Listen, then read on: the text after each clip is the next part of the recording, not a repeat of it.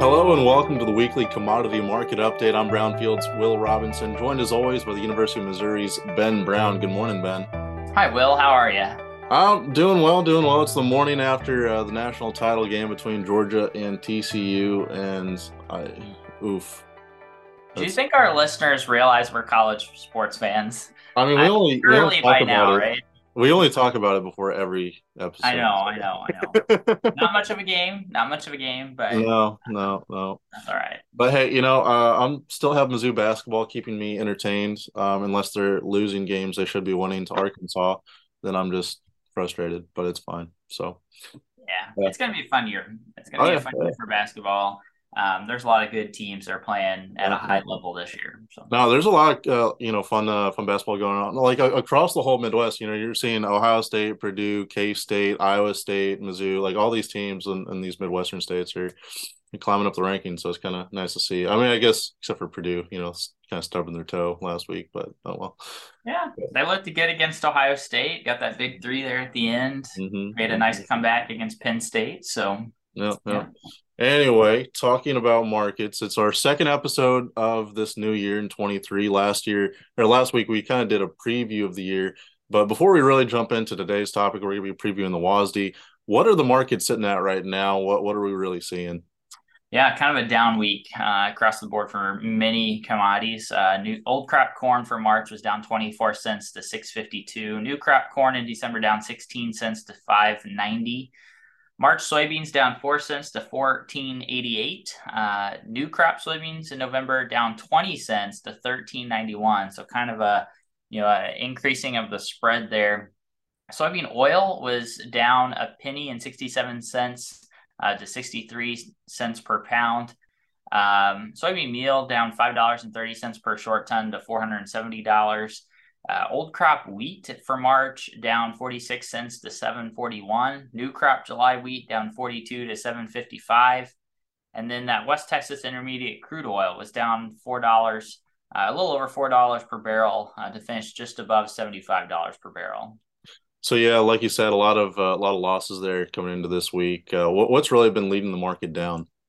Yeah, last month was just a brutal stretch for U.S. ethanol producers with returns over operating cost below a reasonable production threshold and in some cases negative. So low to negative profit margins reduced ethanol production to 248 million gallons on the week. That's the lowest volume for U.S. ethanol producers since March of 2021. Ethanol sales also pulled back in a big way for feed grains last week with corn and wheat well below even pre-report trade expectations. This was the fourth straight week of zero grain sorghum sales. Soybean sales were modest, but well below their recent volumes as well. Open interest in Chicago's corn and soybeans increased 3% week over week to start the year. Managed money also increased for corn and soybeans, building on net longs while increasing the net shorts for Chicago wheats. And then weekly ag export inspections were all within pre-report trade expectations, but continue to cause concern in the market. Corn and soybeans were down week over week, while grain, sorghum, and wheat were up from the week prior. Yeah, just kind of continuing on that sluggish overall trade trend that we've been seeing the last several months. Hopefully, we can get some positives before South America really comes online with their exports here in a few weeks coming up. But looking at today's topic, we're going to be previewing the WASI report that's coming out on Thursday, so a couple of days away. It's not the final report for this 2022 crop year, but it's kind of the final one for a while at least. So really, what are you expecting to see coming out of this report? Any things that farmers should really be paying attention to? Yeah, this is a big week. This is a big letter or a big report day. I called it a letter, but a report day. Probably top three. I think you could tie in the intentions report in March and probably that September or August. That first kind of production report of the year. I think you could tie all these together in terms of big report and market moving days. The reason the January report is so big is because we get the final production estimates for the 2022 crop year. So this includes both acreage revisions, if there's acreage revisions due to prevent plant or acres that are considered failed. As a reminder to our viewers, silage acres are considered failed acres because they're not harvested for grain. You could make the same case for grain sorghum that's harvested for forage or silage. Those would be considered failed acres. So by the time we get around to January, the idea is that we have a pretty good estimate of what those failed acres are going to be, and those acres that just aren't going to get harvested. So we have the acreage revisions. We also have the yield revision. So this is the first yield revision since November. We don't do production reports in December. So there's the potential here to make some changes on the yield side. But then the third component of this is January 12th is also the day that we get ending stocks for that first quarter that ended December 1st. So the first quarter of the corn and soybean marketing year is September, October, November. We tend to think of ending stocks as of December 1st, but those come out in January. So that's what makes this report so big from a domestic standpoint. And we can talk through some of these numbers more specifically, but that's what makes this so big. But then we go ahead and we tie in the international component, and we think about we're right at the middle or at the beginning of the harvest season for South America. We're right in the middle of their production year. So the best way to think about this and compare it to the United States is this is like the August or September production report here in the United States for South America. It's a big report to kind of gauge what they're producing. And I do anticipate seeing smaller production in South America, specifically I think on that corn side for Argentina, on that soybean side for Argentina, and then maybe some even reductions in the Brazilian corn and soybean crops. So I guess just starting right there, because we just talked about the trade window that the U.S. has and how we maybe haven't taken full advantage or had buyers in the market to really come in and support the U.S. crop. So before this window closes, looking at the South American production, how much of a role is this report going to play maybe in some intentions of buyers in the international market? Sure, and it will. We've already started to see shipments or purchases of grain shift from the United States to South America. That happens this time of the year as countries look to pre-buy, get commitments in place to ship product to China. It takes about 40 some days, 41, 42 days to get product from South America to China. And so as a result, if you need product in February, you need to have that on the books here in January. And so we've already seen some of that happening. What would really cause the markets to react is if we saw a significant reduction in those Argentina corn and soybean numbers. The market is already pegging in a 3 million metric ton reduction in Argentina's corn production and about a 3 million metric ton reduction in Argentina's soybean production. So anything larger than those would certainly cause a little bit of panic, saying, hey, there's maybe not as much product in South America as we thought. There is even concern, that's that old saying that small crops get smaller. There's even that concern that hey, we need to maybe buy some insurance and put some old crop sales from the United States on the books as well. So be looking out. What I'm looking at is how big a reduction in Argentina are we expected to see here in January. I think February is probably the bigger month for total production in South America, because that's a better idea when we'll have some Brazil numbers. And of course, Brazil, is the larger of the two in terms of production, but certainly January here, I think, is the kind of the prelude to what we might see in southern Brazil next month. So really looking at South American production, there's already that expectation, like you said, of some diminishing production totals. So really, I guess if that comes in not as strong as you'd expect, then maybe a lot of buyers will still kind of focus within that market. But if it's a sharp decrease, that could be beneficial for U.S. producers. But it's still up in the air, right? Yeah, correct. Yeah. So looking elsewhere, this is also going to highlight the 2022 production in the U.S. You wouldn't expect there to be too heavy revisions there, but do you think there could be some revisions that really move the market one way or the other?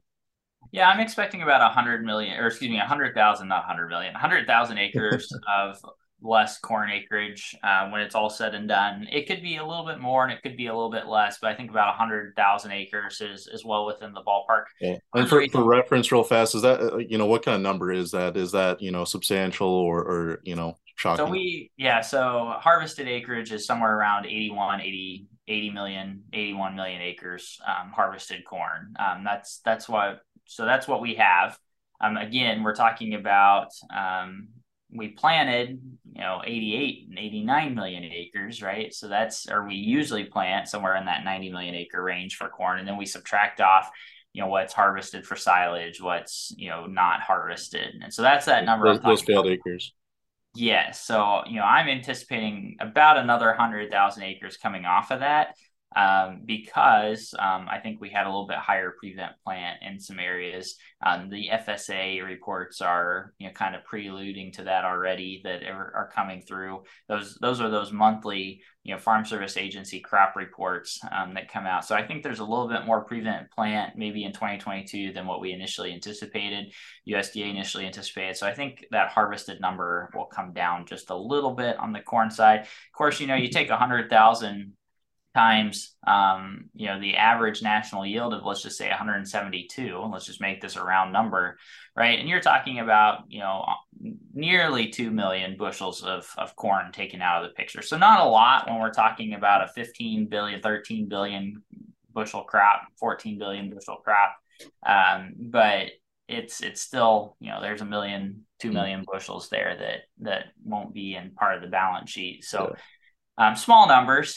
Let's not kid ourselves here. These are small numbers, but certainly, I think that would tighten the picture even more. On the soybean side, I don't anticipate seeing much. I think pretty much everything that got planted got harvested, just outside a couple of fringe areas here and there. And then on the yield side, a little bit of a little bit of an increase in yield for both corn and soybeans. We had the big hit earlier in the year when we went from 176 down to 172 and a half. I think, and then we went a little bit lower than that, but I think certainly we'll see, a little bit higher yield on the national average. But I think USDA was pretty close in their November report at 172, a little over 172 bushels per acre on the corn side, and just a little over 50 bushels per acre on the soybean side. Yeah, and then kind of the final piece of the puzzle there, or maybe one of the final, big things to watch, ending stocks and how that leans into demand coming into this year. We're seeing, like you said, a tight picture coming out of last year into this year. Do you expect that to get, even tighter coming into this report, or what are you thinking here?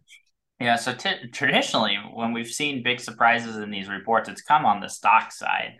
That's where the big shocks have come. However, we had a really, really bland September stocks report. So that was that ending stocks for the 21-22 marketing year back in September. USDA, I think, was the closest on ending stocks they've ever been to what the market was. So a very It's so boring when USDA is right. Well, it was one of those that, like, I have never seen that happen in my life, to where like everything just came right within expectations, just minus or plus a couple, 100,000 bushels here and there. But so if we expect to see shocks, traditionally we look at the stocks report, but they were really good in September. I'm going to be surprised if we see increased stocks as much as what the trade is currently anticipating stocks to increase by. Part of the reason why I say that is the trade has, I think, bought into this whole diminished demand story that we saw in December. December was kind of a brutal month, both in exports for corn, ethanol for corn, exports for soybeans. Like it was kind of a brutal month, but that doesn't figure into December stocks on December 1, right? Like that came after. And so while I certainly think that we've seen diminished demand during the month of December, I expect stocks and demand to be relatively strong in that first quarter of the marketing year.